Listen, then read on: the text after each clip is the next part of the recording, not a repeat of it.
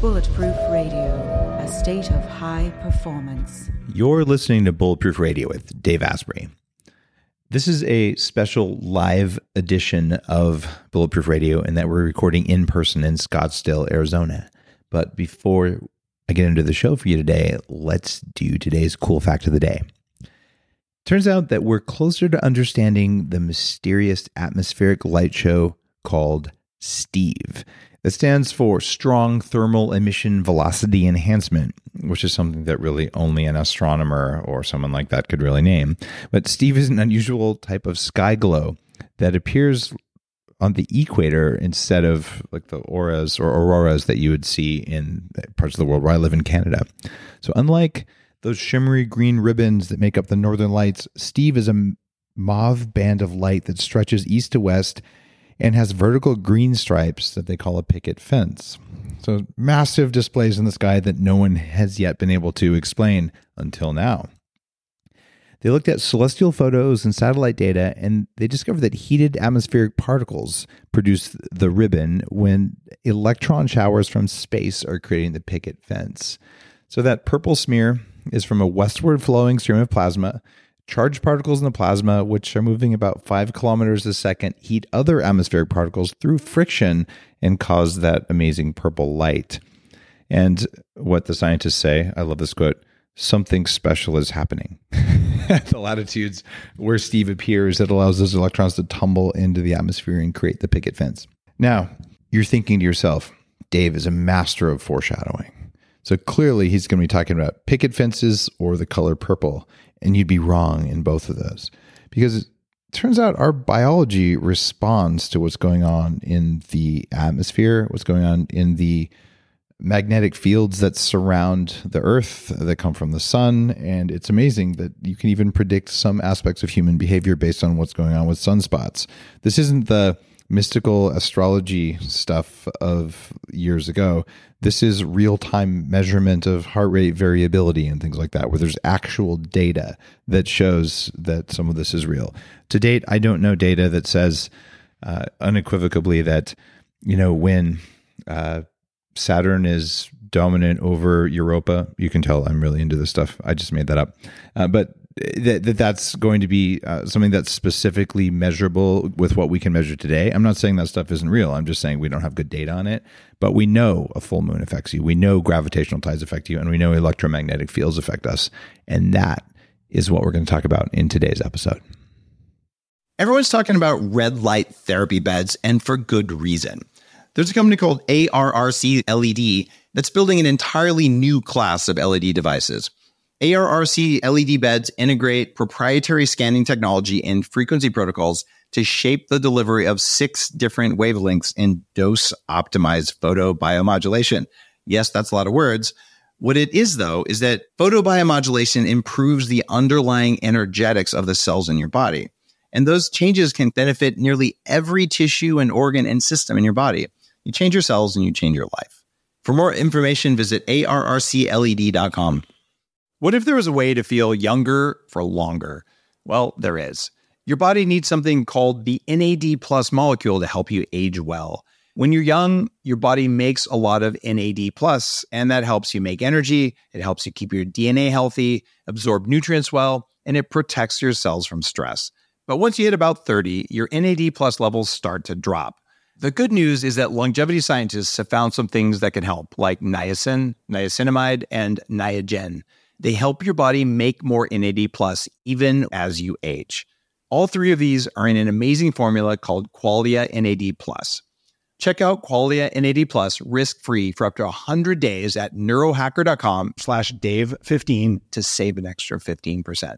That's neurohacker.com/Dave15, Qualia NAD+. It's what I use. Today's guest is a friend named Peter Sullivan. We first met in 2007, and we're sitting here in Scottsdale, Arizona, and he's the CEO and founder of Clearlight Ventures, and a major environmental health funder who focuses on 2 things that I care a lot about. Number one is toxins, and the other one is Wireless safety. I actually really like my wireless devices. I think they're really useful, but I also know that they are not without a dark side. And Peter is a fantastic guy to learn from today because he spent the last 15 years successfully recovering his two sons from autism and sensory issues. And in that same period, he recovered from mercury poisoning and the effects of high levels of wireless and EMF exposure because he's a former tech guy who, like me, I used to work in the data center business. I got my fair share of exposure.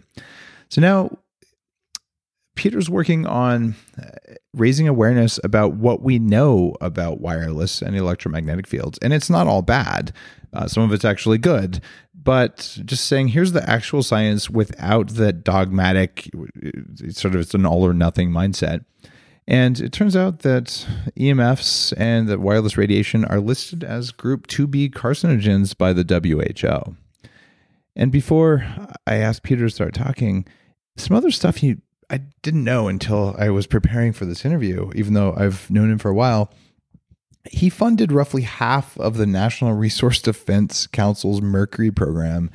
And in 2008, they successfully sued the EPA to close the cement industry's exemption of the Clean Air Act, which resulted in annual healthcare savings of about $6.7 billion. Peter, thanks for that little thing. Sure. Actually, that's the 6.7, I think, to 14 billion or something. It's actually even higher. And I don't know if the estimates have changed. Wow. But that was my best investment so far, social investment. It was not a lot of money. It was pretty major. That was just a surprising impact. You basically funded the lawyers who were saying, isn't it important that cement plants adhere to environmental regulations? I was working with NRDC and they said they came up with a really good strategy. It's not about me. It's NRDC had a really targeted strategy. And they said, hey, in California, we noticed that most of the mercury is coming from these cement plants that haven't been regulated, and some of it's coming from China.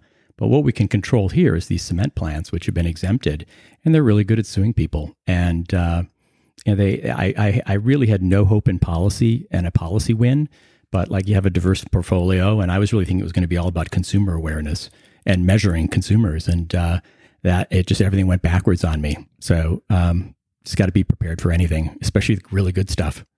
I really like the way you talk about it and think about it. You're talking about portfolio management when enacting important environmental changes. Like, I'm going to make 5 or 10 bets, just like a venture capitalist thinks, right? In order to say, well, 1 or 2 of these bets is going to pay off and create the results I want. Yeah. So I'm basically trained. So after I dropped out of software in about 2005 or so, I was working at Netflix. I ended up, becoming a philanthropist and focusing on this area. And I thought I could just jump in and just start funding stuff. And my financial advisor said, you need training. And I was like, what do you mean? You're just writing checks, whatever. But I realized that was just idiotic. And I didn't know what I was doing. So I went with a group called the Philanthropy Workshop, and they trained me as a strategic philanthropist. And I realized how, now you're in with you're looking at the hardest problems in the world, and you can't get too attached. You got to have a good strategy, and you got to be ready to fail and pivot and all that stuff. And that's what we did. And I've pivoted now from mercury now to wireless because we've got an international mercury treaty, and I'm not a big enough player to to be playing in that realm so much. But you did fund a few nonprofits who supported the International Mercury Treaty. Yeah, exactly. Yes, I helped a little bit. I still help with Pure Earth on the East Coast. They work on pollution. They work with the Lancet report. So pollution's killing more than 9 million people a year. 9 million. 9 million. So that can't be a global number. That's just U.S. No, that's global. It has to be more than that.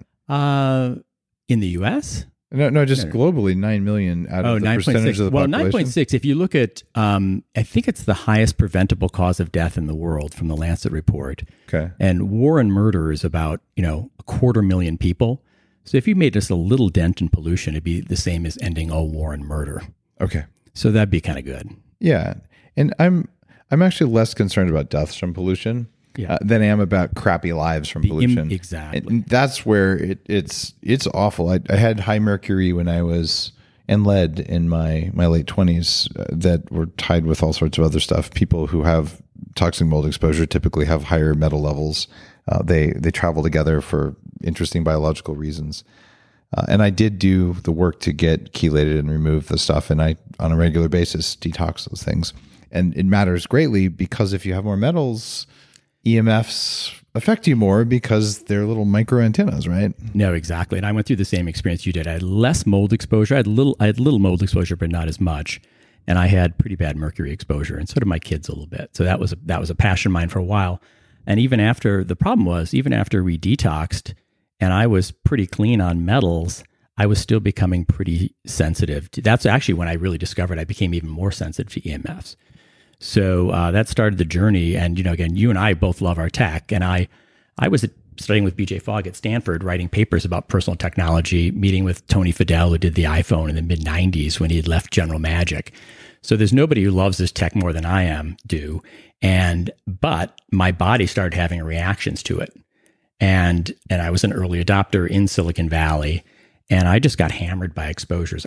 I also had an exposure next to a military base. So there's a big radar will mess with you. The Blue Cube in Silicon Valley near Moffett Field, Ozenak Air Force Base, was under the cube. There was a space radar before they closed it, and I was in the closest office to, outside that. You're kind of living in a microwave oven. I was getting fried, and I was working out. I was doing everything right. I was on the triathlon team at Interwoven, the company I was there with, and I was doing everything right, and I was slowing down and trying to make it work, and it wasn't working. It wasn't happening for me. And I've got, like you, I had money and I had resources to, my family's all medical, and I had resources to the best people. It just wasn't coming together. Well, it makes sense given what we know about being very close to microwave radiation, specifically what comes out of radar. That's really not good for you biologically. And people who work on ridge tops, doing fire spotting and things like that, where they're in the beam of radar, they typically have really weird health problems. And even the Russians back in the 80s were beaming radar into the U.S. embassy in order to make it so people would just get sick and be defocused, right? Yeah, exactly. That's still actually going on in Cuba. Is it really? So the Cuba sonic attack. So I'll talk about the radar first. So that the military has known about the radar problems for ages. Oh yeah. So the Navy had about 2,000 studies back in 1972 with over 100 health effects. And that's what makes it confusing, because the health effects aren't always the same. You get inflammation, and then that's inflammation can go anywhere. You go anywhere with that.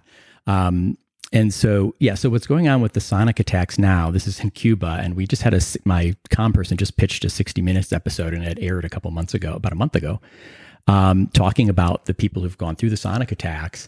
And basically they're saying that we think it's not sound, that it's some sort of EMF weapon that they're hitting the building with. But those are relatively easy to detect, right? I mean, you and I both have detectors that could pick that stuff up. So I'm kind of wondering what's going on there a little bit. I think it's neurotoxins. You think they're doing neurotoxins? It's probably maybe a mix. I mean, even just environmental toxic mold. I'm not saying it's mold, although I bet you they have it there because it's Cuba. But it'll create those exact symptoms, like the vertigo, the nausea, and also the weird sounds in the ears. And if you did metals and metals themselves can have that thing. Exactly. You put it all together, I think we're just dealing with a high neurotoxic load in that facility. Well, you know what I think we need to talk about in this area in general, and this goes for autism, chronic disease, that it's total load. Yes. That it's never one thing. And this is a mistake I made. This is a mistake everybody makes. You start out thinking it's genetic, then you do diet, and you start stuffing, and then you try to find everything. You try to find the one thing. Now, what is interesting, and I was a troubleshooter early on in Silicon Valley. Okay. And in Silicon Valley, something breaks, and then you immediately see it fail, and then you fix the one thing. The human body, unfortunately, is so much redundancy that by the time you see a symptom, you've had a cascade of failures. You've had like a gang tackle of multiple things usually that's weakened your immune system. So for me, if you talk about my total load, I had a little post-traumatic stress from the military. I was a Navy pilot. I had an accident, and I had the mercury poisoning. I had mercury exposure. I had EMF exposure. I had a infected root canal. Yeah, that'll also create all sorts of weird bacterial toxins that increase inflammation. Exactly. I had cavitations from wisdom teeth removed. I had a silver filling touching a gold filling. Oh, a little bit of a battery effect. And I had a conductive corrosive because the electricity in your skull doesn't do anything. Oh, wait. So the dentist that measured my my conductive battery effect told me that the amperage flowing between the two fillings was 10 times what my brain's amperage was.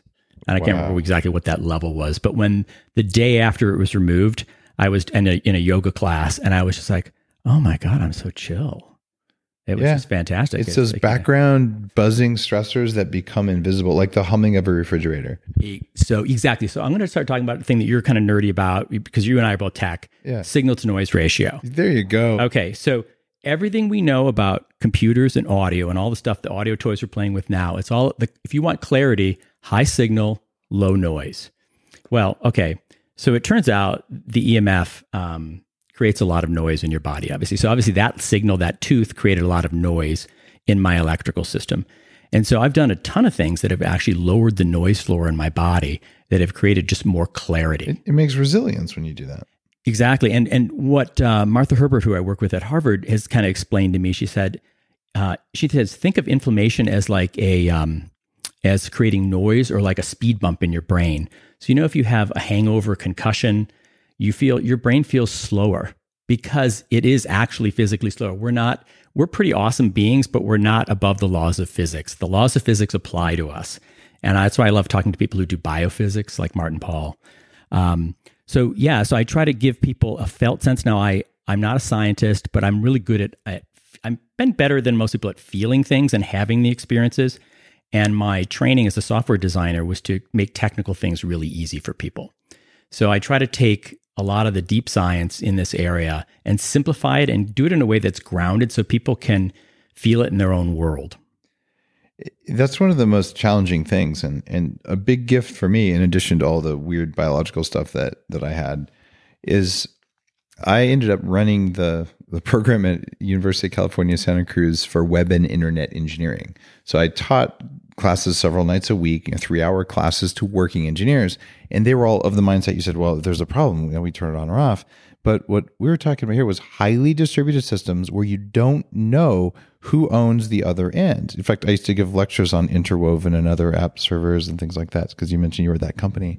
But the mindset there was very different. You're saying, you know what? There's a phenomena happening on the internet, and it's more like a weather pattern than a specific, something needs to be turned on or off. And the most interesting things, I went, there's a problem in a browser and a problem in a router and a problem on a web server over there. And the symphony of those three creates an unpredictable behavior.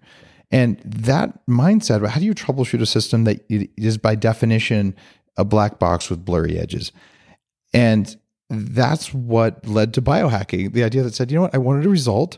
I'm going to make enough configuration changes in my environment, in my body, to get the results. And then I'll maybe undo some of them and see if it sticks.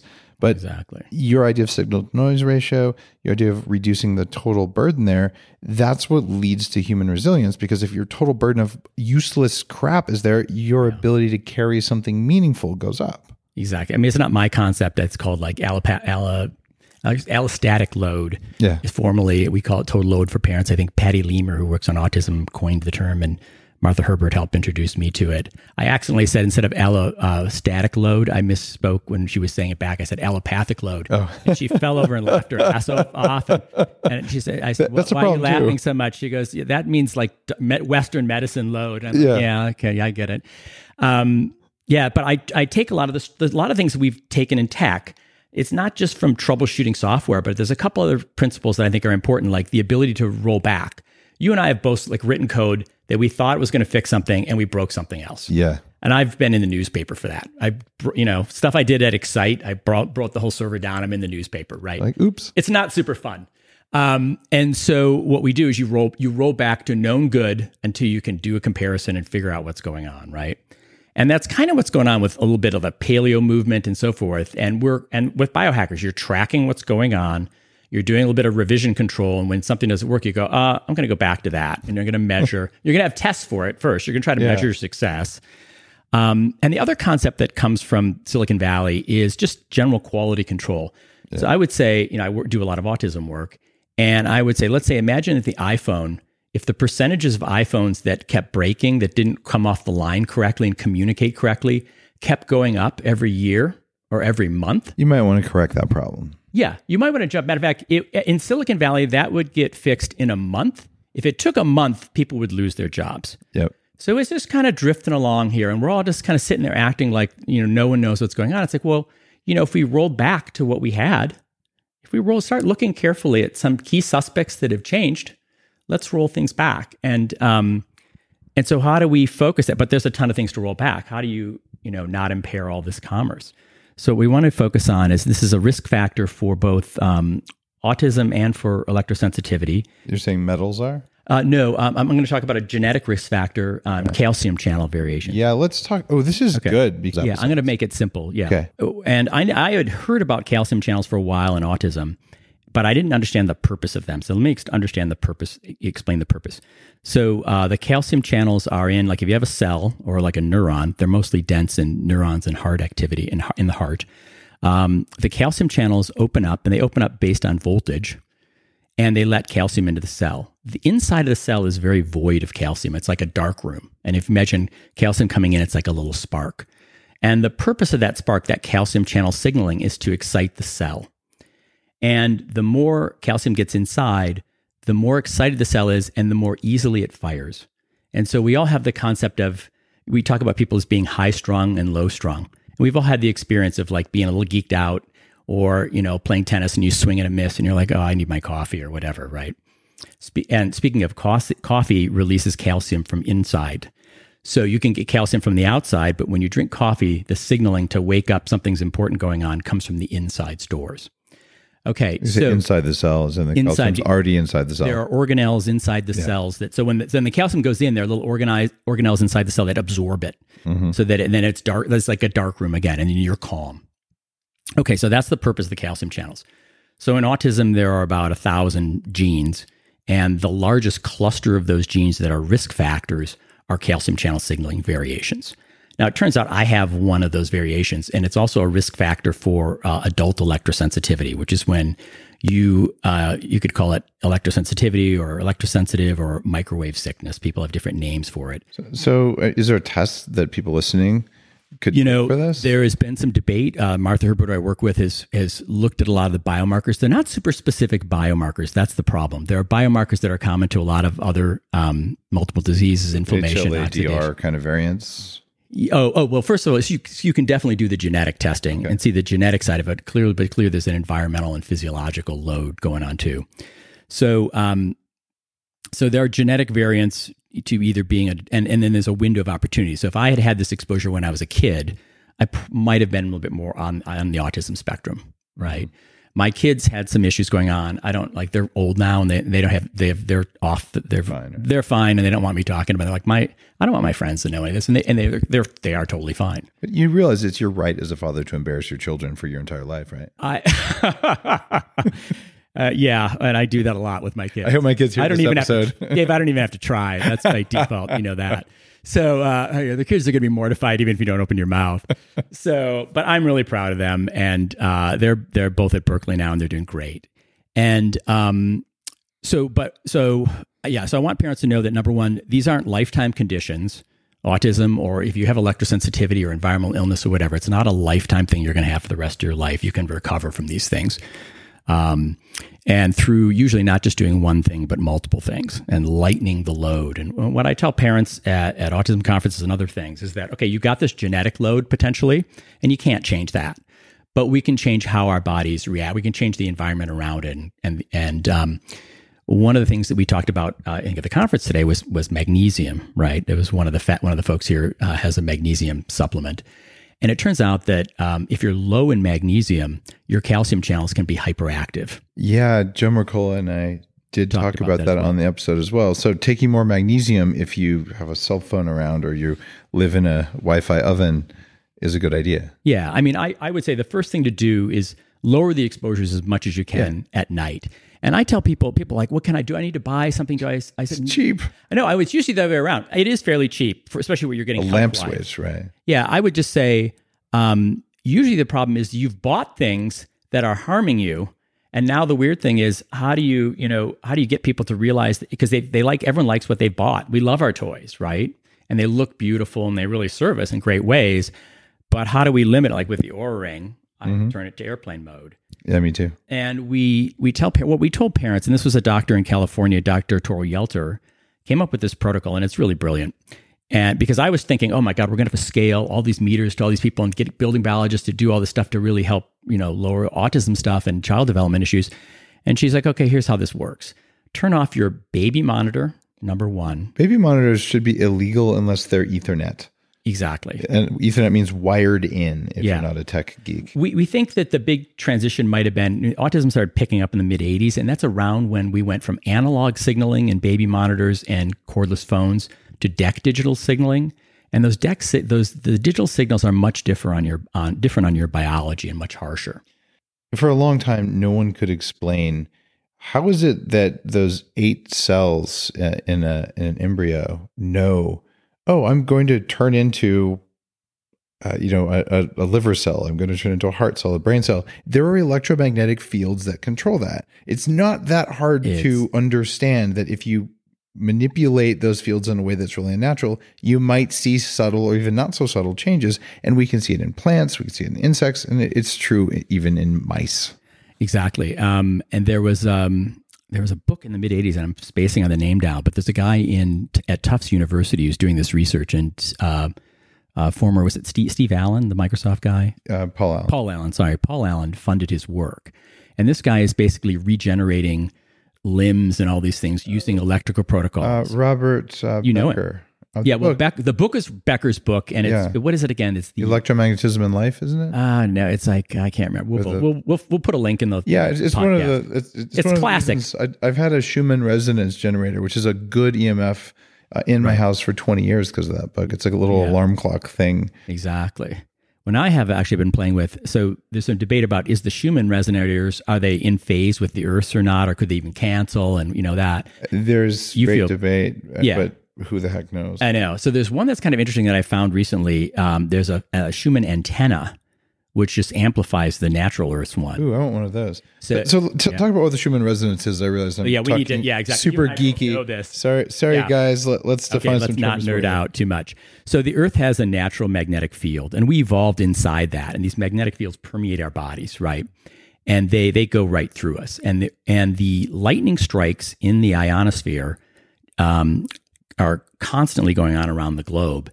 And on average, the primary frequency fluctuates at about 7.83 hertz, which is kind of in our alpha brainwave segment. And you can see people talking about, is that Earth's frequency helping entrain our brain waves, kind of like a drum beat for us. Yeah, it's right at the border between theta, which is the dream state, and intuition, subconscious, and the consciousness. Exactly. And then there are harmonics of that frequency. So there are things that are above and below, just like in musical harmonics, right? So we have this Earth's frequency kind of supports us. And unless you've been an astronaut, even Apollo astronaut, you haven't lived outside of this. And the Earth's magnetic field now we have these magnetic fields in our houses that surround us, but come from different angles and at different frequencies and create kind of an interference pattern and can really disrupt. I find that it really disrupts my deep sleep. And I think have you found that as well?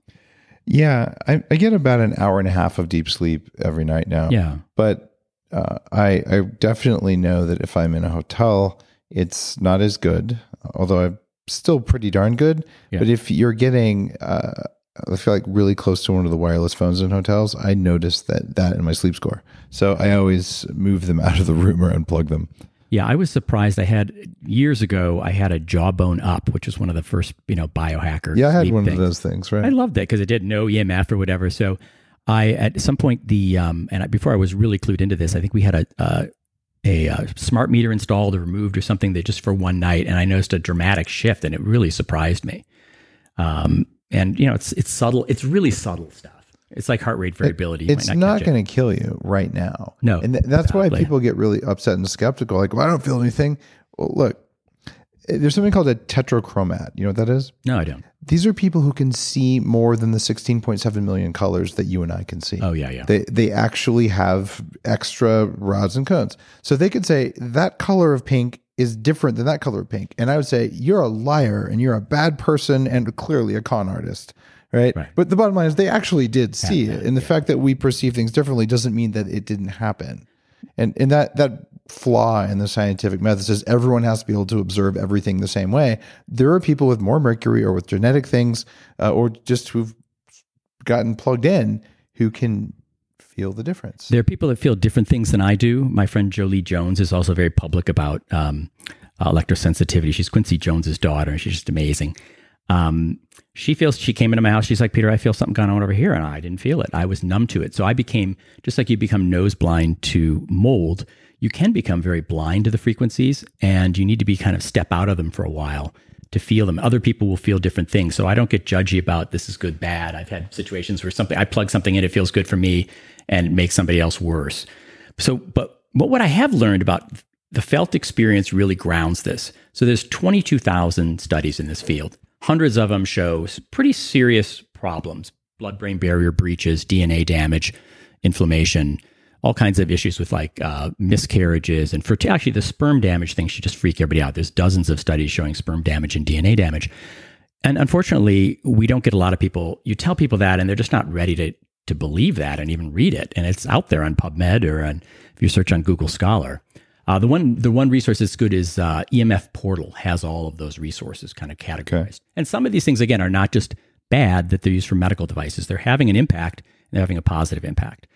So I realized that, I studied with BJ and at Stanford, and, really felt that it's all about the influence and the persuasive mechanisms. And a guy, Chip Heath, I'm forgetting the name of the book, wrote about that people think about things, but then they really make decisions based on how they feel. And I've got a house that has low EMF, and I can get most people to feel something. And so I decided that was really the route to try to influence people. So we did about 2016, we did a wireless free tent, and we put shielded material and we grounded it.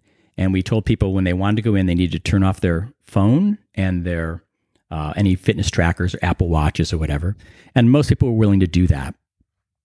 And when they went inside, we have a meter and we measure it outside. We say, it's 5,000 microwatts measurement outside, and you go inside and it's 0. And people would walk out and then they'd walk in and they'd have an immediate discerning experience. And I was surprised to find, because, we think only about 1 to 3, maybe 3% of the population is pretty severely electrosensitive. Maybe 30% are still pretty impaired, feel it a little bit, but not so much. Mm-hmm. Well, I was surprised to find that 85 to 95% of people at these conferences had a felt experience. Wow. I was shocked that it was that high.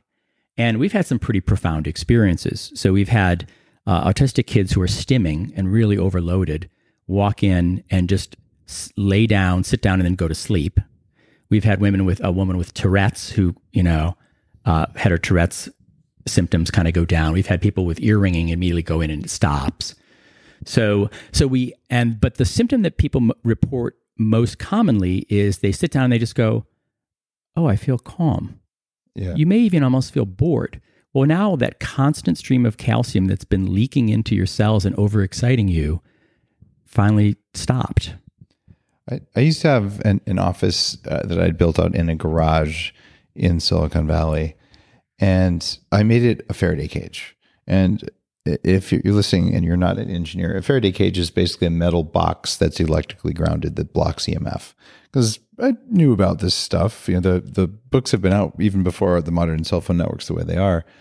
So I said, I'm just going to try it because it doesn't cost any more to do it that way than another way. I just took aluminum-backed foam, because it's inside a garage anyway, and just built out the walls. Right. and connected everything electrically. And cell phones didn't work in there and things like that. But it was amazing to meditate in there. You meditate in a Faraday cage, you feel a difference. We had some people when they go into the tent, one woman said, I feel like I'm meditating, but I'm not meditating. And I said, yeah, the signal to noise ratio in your body just changed. And that's the reason when you meditate, you stop moving. And I've worked with pain researchers at Stanford, and they said, one of their biggest problems is getting a pain sensor is there's a lot of electrical noise in the muscles. Oh yeah, huge. Yeah, amounts. Okay. So you stop moving your muscles, what happens? The noise floor drops. So what I'll frequently do is I'll go into a low EMF room and, I'll meditate. I'll get a zero gravity chair, and you'll kick back. So now your brain is unloaded from even the load of trying to deal with gravity. So you lighten that load, you get rid of the noise, and you just get to go deeper. Great for power naps. Well, guess what happens when you're in a float tank? You're in magnesium-enriched water. Magnesium helps with the calcium channels, but it's also very conductive. So you're fully electrically grounded, and you have no physical vibration, no noise, no temperature, no clothes, et cetera, no light. But part of it is that you are truly electrically grounded when you do that. Yeah. And I think the other part too is that when you shut when we get overloaded, frequently you'll see people blink and shut their eyes or whatever. And we turn off that sensory input because we've got overload going on. And you'll see autistic kids cover their ears. So it's nice for people to have a break. And so many people are being overloaded. And the calcium channels we talked about are risk factors for neuropsychiatric issues as well. So autism, ADHD, depression, anxiety, bipolar, and even schizophrenia. Mm-hmm. So if you have some sort of calcium thing going on, or if you've got, if you're just not sleeping well, you've got high inflammation or any sort of mental health thing at all, this is really a key area to step into, to just give yourself more space. Now, there are a collection of, I'm just going to call it alarmists or fearmongers online saying, we live in a blue lit microwave world and we're all going to die and you should be hopeless and send me your money or whatever their message is. And it's kind of the conspiracy theory side of things. But the reality is blue light is bad for you. EMFs are not good for you either. Yeah. Right. So that said, I kind of like light bulbs. They're useful. I love my cell phone because it allows me to communicate and do things far more effectively. Like Uber kind of requires cell phones, and it's really useful to get around and to reduce environmental load from gasoline and leaded gasoline and thallium in gasoline, all the good things that happen. You can't take that away from the equation, but you can also say maybe holding your cell phone right up against your sex organs is a bad idea. Yeah, the guy Frank Clegg, who spoke at the Commonwealth Golf Club back in I think 2010 or so, he was Microsoft Canada's president, and he really coined the term safe technology. Mm-hmm. So we don't want to get into this thing where this is good, this is bad. It's like let's meet the design requirements that don't interfere with biology. And so in the future, safe technology is going to be a requirement, just like seatbelts were with automobiles. So with the industry will get, just like the automobile industry, we love our cars, but we want to be as safe as possible, and we're going to continue to make them safer. So the only long-term solution here is safe technology. In the interim, until we have that, until our companies believe it and we demand it and all that, we need to just use it a little bit smarter, especially at night. The good news is that there are some companies paying attention to this stuff. No one wants to believe that their life's work or that their career is causing harm. So there's a lot of just denial of evidence. In part, there's legal things that companies know if they admit it, then they might be sued into oblivion and things like that. In fact, it's a big concern for all companies. And they teach you about that in business school and all. And it's one of the things I think led, the asbestos industry and big tobacco and big oil and even big pharma to just, they have a long track record of doing bad things and trying to sweep it under the rug. It's that psychological behavior that does it. But when I look at the EMF and the light thing, I had a chance with Peter Diamandis to ask the CTOs of 3 or 4 of the largest tech companies, including like the VR, the virtual reality, augmented reality headset manufacturers. We're talking CTOs from publicly traded companies. So guys, what about the fact that the eyes and what we see is around 25% of brain function? And the question was really simple. Whose job is it to make sure that this awesome new technology isn't causing unintended harm to our brains? And all these CTOs looked at each other, and the consensus was not ours. There is no one watching. Exactly. I, working when I was at Silicon Graphics in the mid '90s, I worked in a design and human factors group, and it was actually my job. Google's headquarter building. Yes. So I sat in exactly. I used to sneak in there to make espresso at lunchtime every day. So everyone thinks Google has cool architecture. No, that was Silicon Graphics architecture. That was exactly. Okay, cool. Silicon Graphics was amazing, and the first company in Silicon Valley to put espresso machines for employees to use. Yeah, changed the world. I sat next to the espresso machine, and then I had to give up coffee about mid '90s because I was just overdoing it. Just definitely, and so that's another thing is if you've ever had too much coffee, which most of us have. That's that feeling, especially bad coffee with mold toxins in it. That's exactly, yeah. And I'm not sure for me, whether it's the mold toxins, the allergic, but a little bit of that creepy feeling of being too wired. That's where you're going with if you get too much EMF exposure. Yeah. And so I ended up, and to me, I wanted to keep a certain level of performance. So I had to start dropping things. Mm-hmm. And so it was like you drop soda, you drop so-and-so and all that. Yeah, we both went through that path of trying to hold on. Okay. Yeah. So back to where I was working at in the human factors and design group. And I was in charge of actually taking the devices to the FCC to have them approved. At one time, I took one of the machines to an FCC thing. I was in charge of mouse testing and all that stuff. We just aren't in a position, and there's so much pressure to get the thing out there.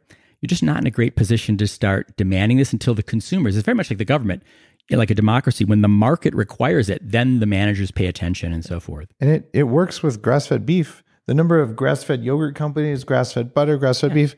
Exactly. I've been hammering that drum along with some other people for a long time, but it actually happened, and that shift is just in the last 5 years. So the same thing will happen with tech. I think the right things are going to happen. What inspired me the most is that a friend of mine at Microsoft, who is tied in heavily with their augmented reality stuff, HoloLens, I got to go in there and do like an executive briefing. I brought my kids who are all wearing, these things, which probably were wireless. So some are wired. Yeah, I have the wired one at home, the Oculus Rift that's wired on purpose. Yeah, but even then, I wear my True Dark glasses under it. I managed to fit them under it to keep the blue light out. Yeah. But I got a chance to sit down with the engineers. I'm like, guys, and they're like, oh wow, it would be so easy for us to change the color of light coming out of these. So they said, of course we could add that. So they actually took this back into their design process. So the people who are doing the work, they actually want to make products that are awesome and good for you because they have kids and they're alive. We're not assholes. We're not totally, we want to do the right thing. And no one wants to feel bad about themselves. They were open-minded. They were curious. I shared what I knew. They took it back and did whatever they did with it. But it's that kind of a mindset. I find the same thing in this, big bad food companies that people talk about. No, that the execs there are desperate to make food that's good for people that they'll buy. Yeah, they want to do it. And you said like a lot of the activists will demonize the tech companies and so forth. And there's definitely been some bad stuff that's gone on in the federal government and in the telecom world. I would say definitely some merchant or dot activity. But a lot of the tech people we just didn't know straight up, and we didn't have time to look. And people will correct it as fast as they can. Now, one thing I would say about light, there's a little bit of EMF overlap with light. If you don't like fluorescent lights, it may not just be the light. There's the noise. There's and there's an electric field frequently, but there's also a flicker rate. Yes. And so the flicker rate is also really key. Drives me insane. And you can also get what's called dirty electricity. Yep. So if your electrical noise is not pure, pristine 60 hertz, which most people don't have, if it has all this noise and garbage in it, that comes out in the lights, and it makes your audio quality worse, screws up the signal to noise ratio, and your light will have weird flickers, and it's harsh. Yeah, it sounds weird. That's an area where who knows if it's genetic or toxin related or whatever, but I'm, according to Helen Erlin, one of the more sensitive people she's seen, and I've also seen her find the right color of filters for people who are disabled, like full on institutionalized, and they put weird sunglasses on tuned for their brain and they're fine. And this is the power of light on some brains. And fortunately, we now know the circadian biology of it, and that's why I started a company to do that. I didn't need to start a company to do that. There's no one made the right stuff, so there's 2 patented sets of glasses now for different things that actually work. Well, you would like Jacob Lieberman's work, the light is the future of medicine. Have you seen that? Yeah. So let's talk a little bit more, because you did something that's pretty interesting. You said, all right, I'm going to do a documentary about this. I did the same thing on toxic mold. And toxic mold, toxic metals, EMFs, they travel, like they're so related, and Lyme disease too. Yeah. And if you get one, the odds of the other ones getting worse are very high. And it's a huge amount of work to do a documentary. So with Moldy, and if you're listening to this, go, I didn't know you did that, Dave. It's at moldymovie.com. It's a free thing. Just put your email in and you can watch it. But it's a couple $100,000 to make a decent documentary. Like it's a philanthropic act, unless you're going to have like some big marketing funnel campaign thing, which I didn't do. Yeah. Yours is called Generation Zapped. Generation Zapped. And I did some grant funding for that, and we did some crowdfunding. Okay. We've been at festivals. It's now on iTunes and Amazon. Okay. And and we spent a lot of time talking about, the tone of it. We wanted to have a tone that was really approachable for people. We didn't want to be too harsh. We didn't want to scare people away. We also don't want to be too soft. And she, I think Sabine did a fantastic job, and I was really happy with how it turned out. Now, that's a movie essentially saying, here's what this excessive EMF is doing to people. Give me the gist of it. So we talked about inflammation in general, and people who listen probably know inflammation underlies every major disease, but what are the big ones that pop out for you? Exactly. Well, my goal is to make sure everyone knows the health effects of wireless and also EMF as well. But let's start with wireless. So Martin Pall has a great paper and does a field survey of all the symptoms. And this is not his work. He's just surveying the field. And he says the most common symptom is sleep disruption or insomnia. So a lot of people going to bed, waking up in the middle of the night, having restless sleep. The number 2 symptom is ear ringing. So again, inflammation goes up. It kind of screws up a lot of these things, but people don't think of inflammation. That's like the trunk of the tree. They think of all the leaves. So people will see sleep disruption, ear ringing, and a lot of people say, "Oh my God, I have ear ringing." We say, "Yeah, I know." And I'm trying to remember the exact order, but it's anxiety, depression. If you go to my website, clearlightventures.com, there's a little link at the bottom for the wireless safety card, and that card has on it. It has the most common symptoms, a couple key studies to show that there's science and credibility around this, and then some of the key things in your environment that you may want to address and what to do quickly. Isn't blood sugar dysregulation one of them? It is, especially if there's a book called Dirty Electricity, and they've discussed that topic. So if you have blood sugar issues, work on not just your wireless, but the dirty electrical noise as well. It's profound, but if you clean up junk light, especially at night, which is also shown to screw up your blood sugar, clean up your dirty electricity. There's filters you can buy. I used to sell them on the Bulletproof website in the very early days when it was called Upgraded Self. And there's, you can do things like turn off your Wi-Fi at night, and magically it's possible those environmental changes, even if you're still not eating very well, may be enough to move the needle on your blood sugar. And then, maybe take out your breakfast, do some intermittent fasting, have some bulletproof coffee, whatever, any sort of dietary manipulation to lower your blood sugar. You might actually go from pre-diabetic back to normal just through environmental changes. And exactly. The thing is, which one of those mattered? Nobody can tell you. Yeah, it's hard to know. So you just have to, I think you systematically do a list of suspects, and you just do your best and see what happens. It's sort of funny. We have this reductionist Western thing. If you were to ask, Picasso, what color mattered in that painting? He's like, what a dumb question. I had to put all of the colors in the right order for it to look the way it looks. Yet we want to go down to that one thing. And I just don't, I think we're more like paintings than we are like rigid computer science things. It's like an automobile. There's a lot of different things that have to be put together to work. And, you've got to do it all. I would also add, I forgot to add fertility or sperm damage. Oh, huge one. I mean, if we want to try to lower the autism epidemic, some part of the autism epidemic is de novo mutations, non-inherited mutations. So your DNA didn't make it to your kid. Something got switched. And you've gone through millions of years of evolution. You don't want to be the guy that started playing Russian roulette with the DNA. So definitely keep the cell phone out of the pocket. And whether it's fertility or whatever, or you can have it in the pocket, but turn it into airplane mode, turn off Bluetooth and Wi-Fi. So my first book before the Bulletproof Diet, a lot of people don't know about it, was called the Better Baby Book. And it was 5 years of research on fertility and way more than 1,000 studies. And my wife and I put this thing together, published it through Wiley. And I learned how to not publish a book that way. But the data, even back then, on wireless devices and fertility was very clear. And even if the data was wrong, there's no benefit to keeping your cell phone right next to your junk. I just don't see it. Right. So what I did is I said, all right, I'm going to wear mostly cargo pants. And there's actually cool ones now that don't look too awful. And they have a pocket on the middle of my right thigh. So if I don't have my phone there, it's great. It's out of the way. Problem solved, right? Then I go and I do a high resolution bone density scan. And right where my phone sits, there's 10% lower bone density in my right femur, which should be higher density than my left because I'm right leg dominant. Like, well, that sucks. So then now my pants have RF blocking fabric stitched in behind where I keep my phone. Well, and I put an airplane mode when I can, but yeah, it's brilliant that you found that.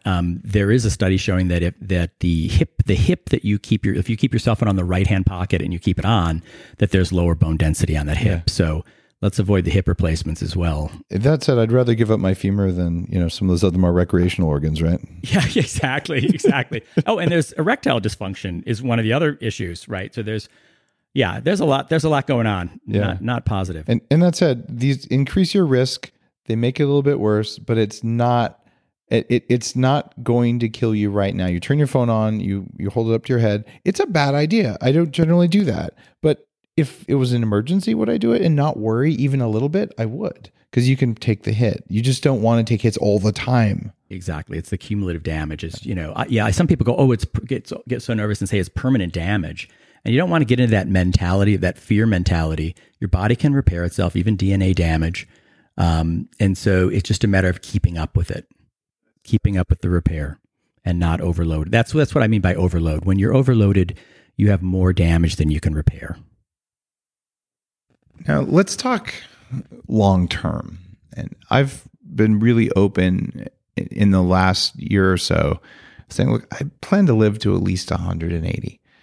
I've run an anti-aging nonprofit group for 20 years. I've been working on this, and I didn't start out when I created biohacking, the word in the field and all that stuff, talking as much about that because it was just too crazy pants for people to even think about it. It would have just lost credibility. And I've been working on it for a while and still working on it. And some of the things when you're saying, what's going to get me to another 140 years? I'm like, well, how are we going to have enough topsoil? What's happening with the carbon load? But also what's happening with EMFs and environmental pollution.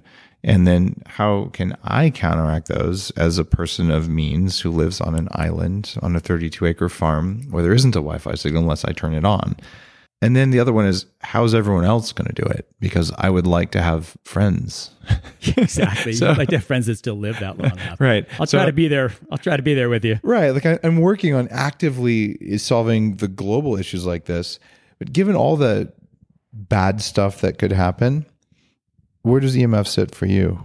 I mean, is it worse than mercury? Is it less of a think threat?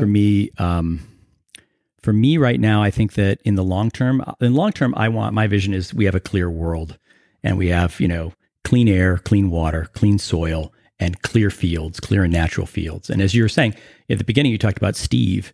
NASA says that our natural magnetic field has now been polluted with man-made frequencies, which might involve the Steve situation. So I want things to be clear and natural and have none of these environmental factors impacting our cellular biology in our children.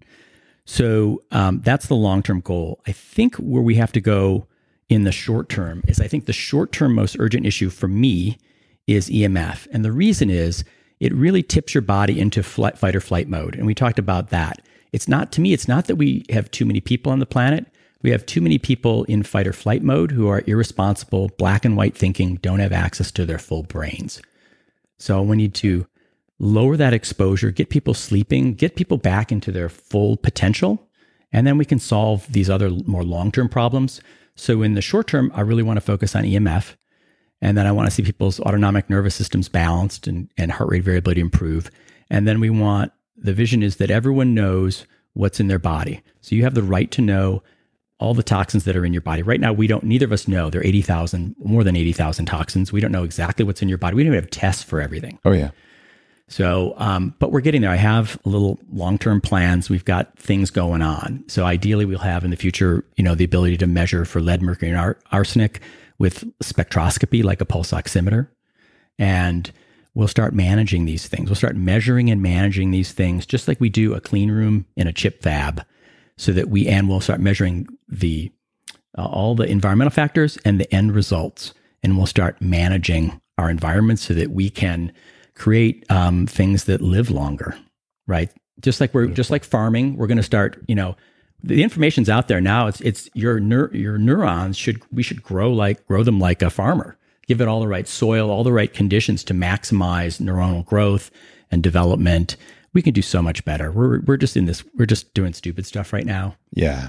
Yeah, we can do so much better. All right. And feel so much better. How long are you going to live?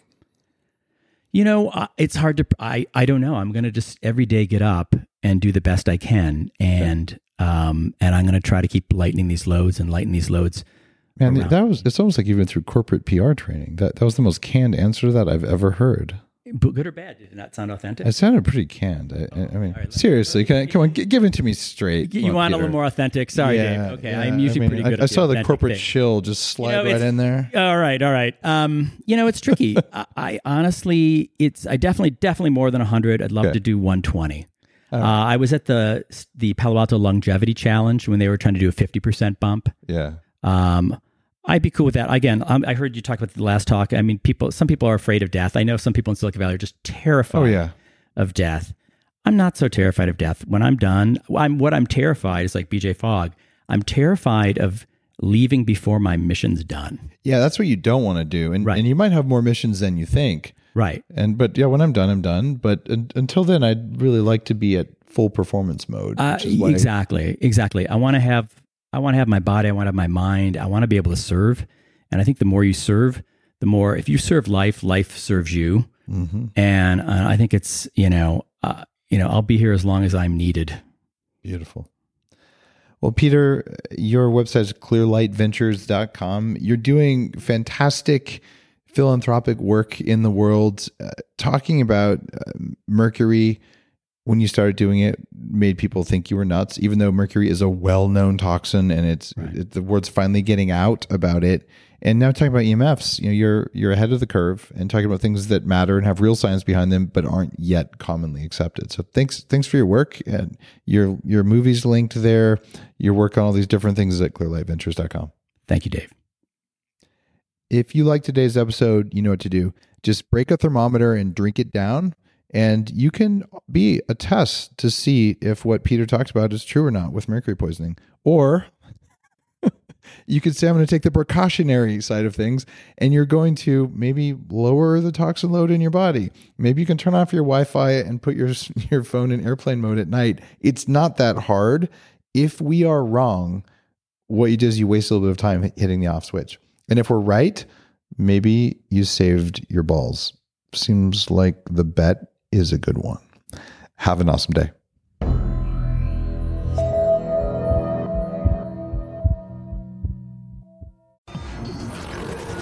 The Human Upgrade, formerly Bulletproof Radio, was created and is hosted by Dave Asprey. The information contained in this podcast is provided for informational purposes only and is not intended for the purposes of diagnosing, treating, curing, or preventing any disease. Before using any products referenced on the podcast, consult with your healthcare provider, carefully read all labels, and heed all directions and cautions that accompany the products. Information found or received through the podcast should not be used in place of a consultation or advice from a healthcare provider. If you suspect you have a medical problem or should you have any healthcare questions, please promptly call or see your healthcare provider.